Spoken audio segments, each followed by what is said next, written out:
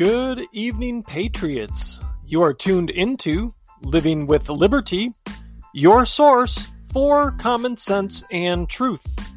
I am your host, Ryan.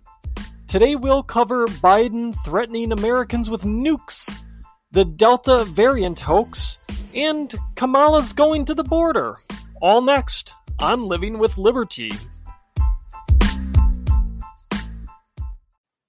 Joe Biden has gone into full elementary school playground taunt mode with his latest rambling press conference introducing his radical gun control agenda. Check that. His attempt at dismantling Second Amendment rights. We have nukes and you don't, he said before rambling on incoherently about deer in Kevlar vests and lying about how our crime-ridden cesspools of Chicago, New York, and Baltimore don't have strict gun control rules. For any liberals listening, yes, they do.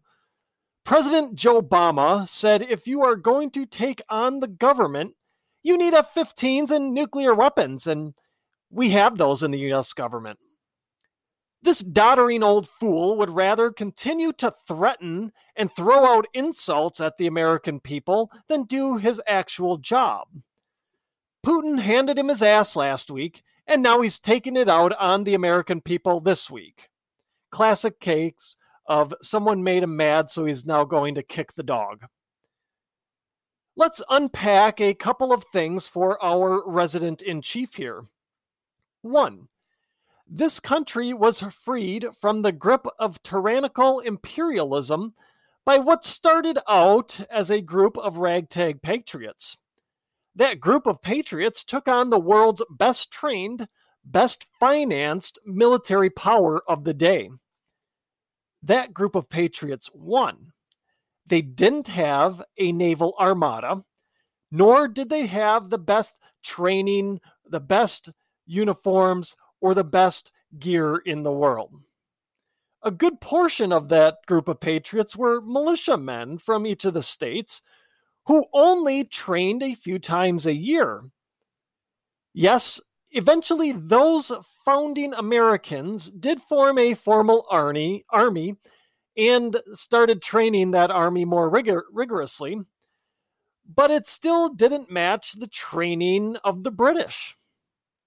That group of patriots had to buy their own uniforms, buy their own gear, and buy their own weapons. There's a lot to be said for the fighting spirit of the American people, though, and how they should never be underestimated, whether they have F-15s or not. Don't underestimate the American people. Now, secondly, there are numerous other examples in history of underdogs who were severely outgunned that held their own and won against bigger, more powerful armies. Now think about Vietnam for a minute and the quagmire that was a 10-year engagement for the United States. The Soviet Union spent 10 years in Afghanistan, and in doing so, started the collapse of the Soviet Union. Now, to be fair, there were other countries helping the Viet Cong and the Afghani resistance. There was financing and weapons that were given to those resistance fighters, those fighting the United States and the Soviet Union. And even during the American Revolution, the patriots fighting for our freedom were assisted by France and Spain. But those resistance fighters did not have access to the latest and greatest in technology. What they did have is a little bit of help from, call it secret allies that weren't necessarily involved, but slid some weapons and money their way. And they had a whole lot of will to succeed. So no, Joe, having F-15s and nukes isn't a prerequisite for taking on a government and winning. It's sometimes just boils down to good old-fashioned spirit and the will to succeed. Now, the other thing here that Biden insinuated in his comments is he would use nukes against his own countrymen. Now, why make the threat if the thought hadn't crossed his mind? Why even bring it up if that thought wasn't even in his head already? Why even bring up the fact that the U.S. government has nuclear weapons if the thought wasn't there to use them? You bring it up because you had that glimmer of a thought that you might use them. Am I being extreme here? Possibly. But as I look at it, and as I've read stories and articles and other social media posts, that's how I interpret his statements, and that's how many others have interpreted his statements. Now think of it this way. How many times have you ever made a threat where the thought of carrying it out didn't even cross your mind? You just made an empty-minded threat. Maybe you are at a bar and get into a verbal altercation with somebody and you make the threat and say, let's take it outside. For all the parents out there, how many times have you threatened a consequence to your kids when they were misbehaving? And how many times did you carry out those threats just to show your kids you weren't joking when you made the threat? If the thought didn't cross your mind that you were going to at some point carry out that threat, whether it be someone at the bar that you are in a little bit of an altercation with, or your kids when they're misbehaving, why would you even verbalize it then? You don't make a threat unless there is some thought there of actually carrying it out. Given the level of psychosis gripping our governmental officials right now, I think there's only one way to read into the "we have nukes" statement, or "you need nukes" statement. The way these elected officials on the left have been acting, I don't think for 1 second they wouldn't hesitate to make an example out of the people in this country, particularly the conservatives who, for whatever reason, are their enemies.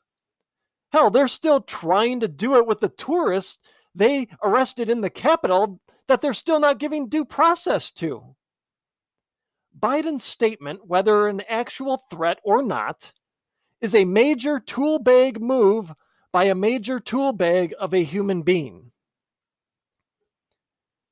On to the next segment I have here.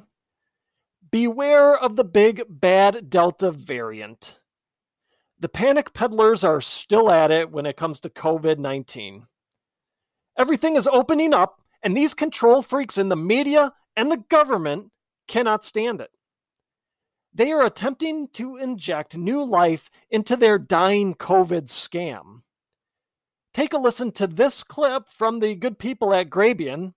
It's about 1.5 minutes of an interview on CCPNN between anchor Rosemary Church and a supposed epidemiologist expert, Anne Rimoin. Nice to be here. So all eyes are on this Delta variant that originated in India. It now makes up about 96% of all new COVID cases across the UK, about 10% of all new cases here in the United States. How concerned are you that this Delta variant will very soon dominate all US infections? And how big a threat could that prove to be to those not yet vaccinated? Well, it's very important to note that this Delta variant is much more contagious than the original variant, the original strain, and the B117, the UK or Alpha variant. In fact, it could be up to 60% more contagious, meaning that if you have the same interaction with somebody who has COVID-19, you are that much more likely to get it than previous variants. So it's really important that everybody who is unvaccinated really do double down on their efforts to make sure that they are protected. They're wearing a mask. They're social distancing and avoiding exposures where they can. If you are vaccinated, you are much less likely to get this variant, but it is not a zero risk scenario. You can still become infected. It's just much less likely that you'll end up hospitalized or dying. So we all should be very concerned. It's a threat. It is definitely important for people who are unvaccinated to take take great precautions to avoid getting it, because it's also possible that this particular variant could lead to more severe symptoms, hospitalization, and death. The Delta variant is much more contagious, Remoyne says. That means if you have the same interaction with someone who is infected, you are much more likely to get it than previous versions, Remoyne points out. What is it with these people? This is a statement here that shows what these people think of us, what these so-called experts and the elites of society. They think we need to be parented by them because they are so much more enlightened than us. Yeah, there, Anne. It works the same way with any viral infection, any virus. Interact with people during a bad flu season in the same manner you might have in the past. In a year when that variant that's going around is higher on the contagiousness scale, you're going to be more likely to get the flu. It's a virus. That's how they roll. There are years when things like the flu and common cold are more contagious than in years past, or even in the future. It's just how it is. Sometimes you get a more contagious variant. So how does Remoyne propose that we battle this deadly new Delta variant? By doing the same things that didn't prevent infection on any of the other variants. Social distance. That didn't prevent infections. Masks, well, we know those didn't work either. But, she says, double down on those things that have already been exposed as being proven to not have had any impact on preventing people from getting sick and preventing the seasonal swings that we saw with the COVID virus, and honestly, the seasonal swings that we'll see with the flu. None of that stuff did anything to prevent anybody from getting sick. Now, of course, no CNN segment would be complete without them completing their obligatory marketing plug for the COVID vaccine. So Anne Remoyne had this to say about it. If you are vaccinated, she said, you are much less likely to get this variant. Well, how does she know that for certain? She just got done telling us that this variant is more contagious, that it is a mutation, that it is something new. How would a vaccine that was developed to combat, call it COVID classical edition, how would a vaccine developed to prevent the first go-round of a virus that mutates prevent infection of this new strain? Flu vaccines are not effective against the new strain that comes about in any given year. So how can the COVID vaccine, which, by the way, as time continues to go on, proves itself to not be the golden parachute it was touted to be, with all the issues that people are having with it, like still getting sick, getting testing positive for COVID. We've got kids getting heart inflammation from this thing. And even worse, people are dying from it. And nobody wants to explain why that's happening. They just dodge the question. When you go look at the vaccine database that's tracking all of this, and you ask questions about it, nobody has an answer for it. Nobody can answer why deaths are up 10 or 15 fold over any given year prior to this one. Something doesn't add up here. Remoyne also said this as part of her vaccine marketing spot here, which I will also have a Blaze article that I'll cover in a minute and link that will totally debunk this statement and everything else about this pathetic interview. She said this: you can still become infected. It's just much less likely that you will end up hospitalized or dying. This is classic fear peddling and our pathetic attempts by the media, their elitist backers, these so-called hack experts at maintaining control because the dirty, smelly Walmart shoppers are returning to their normally scheduled lives. It's much less likely that you will end up hospitalized or dying. Those things weren't major statistical things that were going to happen to you to begin with. What hasn't sunk in yet with these people and the people, at large here in our country, and of course never gets mentioned on any of these interviews or any virus coverage, is that viruses need their hosts to survive in order for their own survival. If a virus continues to mutate into a more deadly, more contagious pathogen, it itself will eventually die because all of its prospective hosts would be dead. Viruses, though not living entities, want to survive as well. It's why they mutate.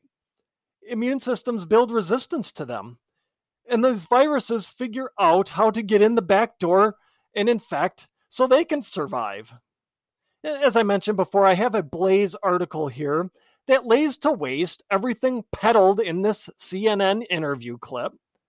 The article is titled, "The Delta Deception, the New Variant Might Be Less Deadly," by Daniel Horowitz. And he's being really nice with that title. Dig into the data. He could have just put the new variant is less deadly.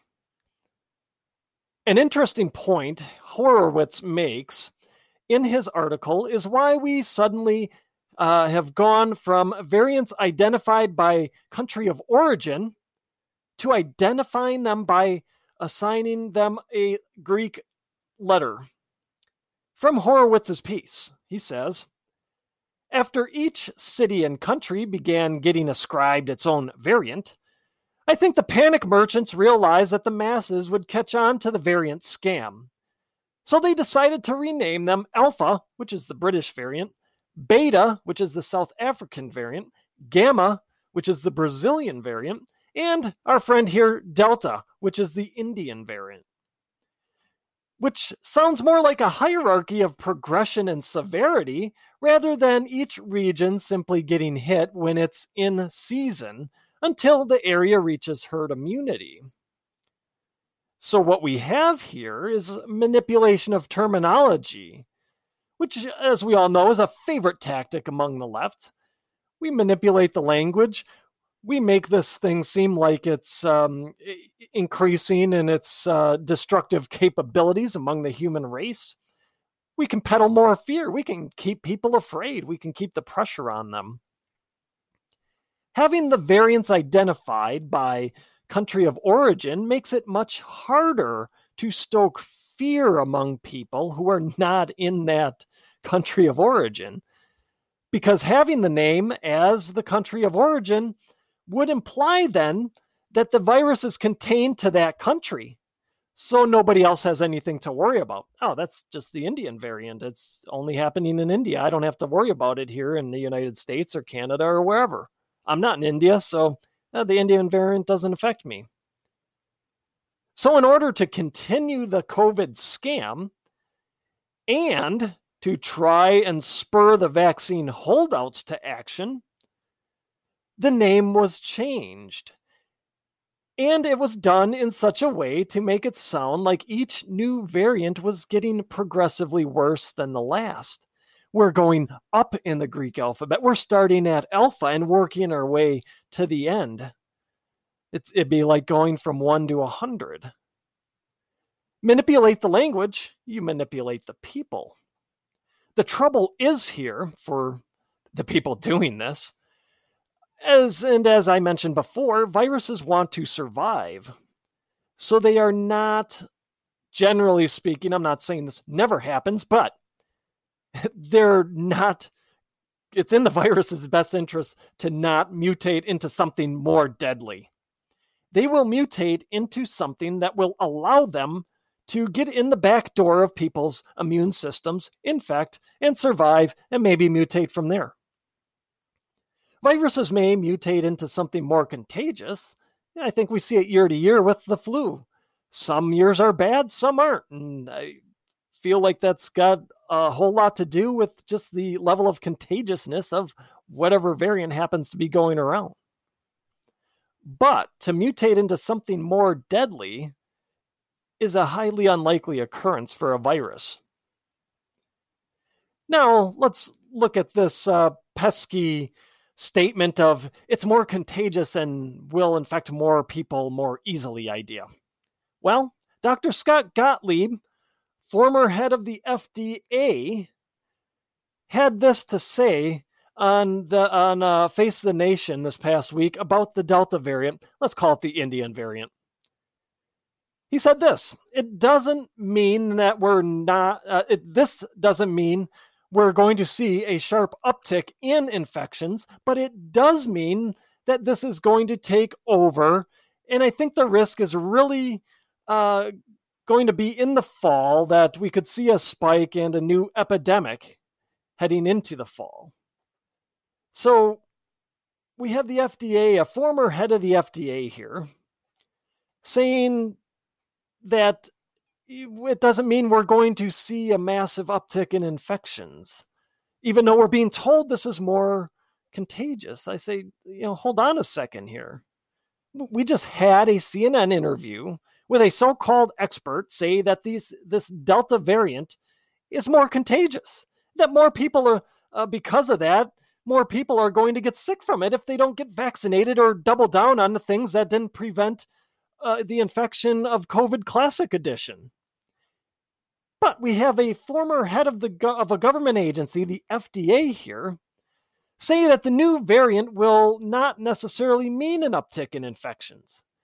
He's just saying that we see this Delta variant. It means it's going to be the new variant that takes over as the dominant one because it's mutated and people don't have immunity to it yet. They might have immunity to everything leading up to that one.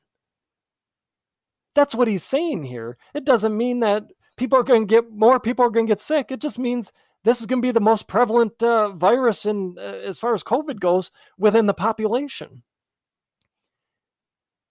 You know what this sounds like? Sounds an awful lot like the flu to me. It seems like what we have here with the Indian variant of COVID is that we have a strain of the flu that will continue to do virusy things. It's going to mutate year to year to stay alive. It's going to mutate year to year so it can keep on going as a virus. And then let's look at the dire headlines and insinuations that the Indian variant is more deadly in addition to being more infectious. Horowitz debunks this too. Here's what he writes. However, if people would actually look at the data, they'd realize that the Delta variant is actually less deadly. These headlines are able to gain momentum only because of the absurd public perception that somehow India got hit worse than the rest of the world. In reality, India has 1/7 the death rate per capita of the US. Thanks, Cuomo. It's just that India got the major winter wave later, when the Western countries were largely done with it, thereby giving the illusion that India somehow suffered worse. Now, the public health Nazis are transferring their first big lie about what happened in India back to the Western world. Let's think about the timing of these things for a second. While the West was seeing the spikes in cases, did we hear much of anything about India? I don't remember anything specifically saying India is getting hit really hard. The run-up in the first wave of cases was later in India. It started in June of 2020, and it peaked in that September. Whereas if here in the United States, we saw the run-up of cases starting in April, late March, early April of 2020, and had peaked by July. Then the second wave hits India this April, well after it had subsided in the Western in the Western world, particularly the United States. And like in the West, the second run of infections, the second wave of infections, saw bigger numbers of infections than the first wave. So in the grand scheme of things, India's pattern of infection has actually started and ended later than in Western countries on all accounts, and has followed the same type of pattern. A smaller first wave, let's call it, and then there's a second wave that hit that had much more, many more infections.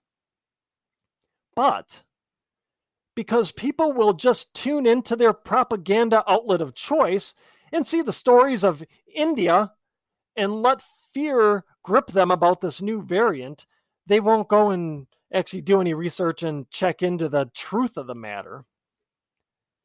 The truth here is, if you compare the India graph of infections to the US graph, they are virtually identical in their patterns. The timing is just shifted.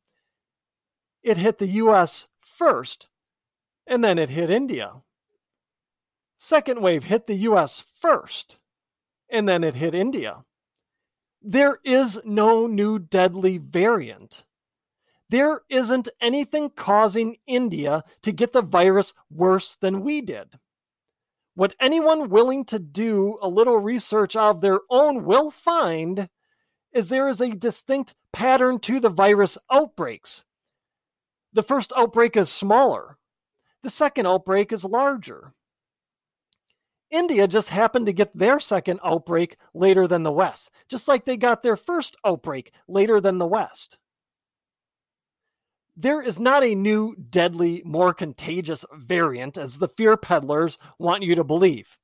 It is the coronavirus following what is an established pattern, what is an observable pattern in terms of how and when it infects people. These health officials who have been toiling away outside the limelight for decades don't want to give up their newfound notoriety.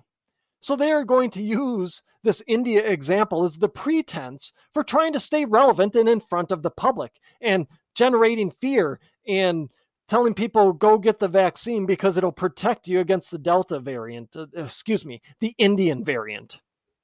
They are going to try and use it to stoke more fear and to try and reinstitute the power they had when COVID was the fresh-faced virus on the block. Don't buy into it. And don't let your friends buy into it either. I say this, check out the graphs and the data for yourself. And as always, I will have the links to those in the description box. I would say take those graphs, take the links, and save them as a favorite page, and you can have it right there to pull out whenever you get involved with somebody that's talking about the Indian variant being more deadly and more destructive. The patterns are the same. You will see when you look at these graphs. I highly encourage, don't just take my word for it, because I don't have a video show where I'm popping these things up. Go and check this stuff out for yourself. You will see that the US pattern and the India pattern are virtually identical. They are just shifted in terms of timing of infection. At this point, we are basically dealing with the flu. Now, the last thing for today. Kamala is going to the border. She has finally seen the light and wants to get a view for herself the damage this administration's crappy policies are inflicting on their fellow human beings. Yeah, that's not really why. She figured she better get there ahead of Trump. So the Wicked Witch of the West is heading to the border, and she's not even going to the worst part of it, where all of this, just these heartbreaking videos are being shot and taken, and we see like Ted Cruz and Lauren Boebert going to. Kamala's not even going to these places. She's going to El Paso, Texas.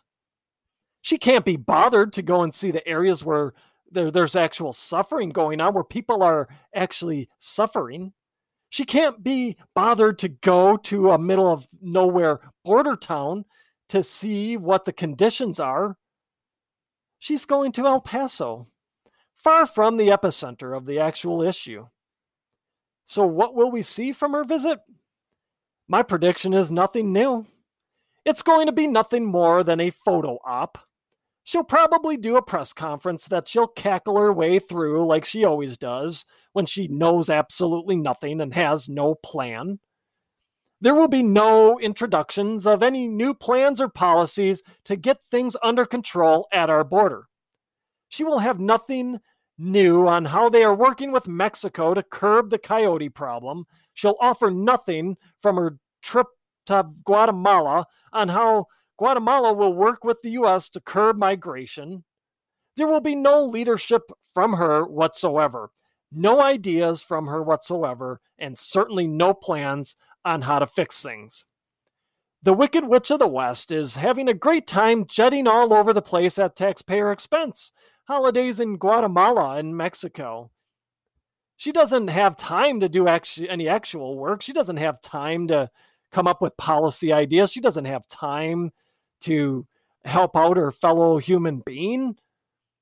This border trip will be to take a few pictures, cackle at questions she doesn't know the answer to, maybe snap at a reporter or two who dare ask follow-up questions to her incomplete and non-answers, and then she'll hop back on the plane to Washington. Meanwhile, there will still be people wrapped up like Chipotle burritos, stuffed nuts to butts in the real detention facilities with no answers from our border czar on what will happen to them and how we're going to fix the situation for them. And instead of focusing on this real life and ongoing humanitarian crisis, it'll be back to trying to catch those pesky white supremacists that are making our country such a bad place to be, and continued talk about how they can keep the January 6th tourists in prison longer without giving them their due process. But hey, Kamala can cross going to the border off her bucket list. Friends, that's my show for today. Thank you for listening. Please check out my website, livingwithlibertypodcast.com. There you will find links to my past shows, my original articles, as well as other resources to help arm you with knowledge in fighting off the prevailing narratives of the day. While on my website, treat yourself to something new from my store, Living with Liberty Outfitters. Lastly, I'd be so grateful if you subscribe to the show and left a positive review should your listening platform allow. Subscribing helps us move up the charts and helps more people find the truth.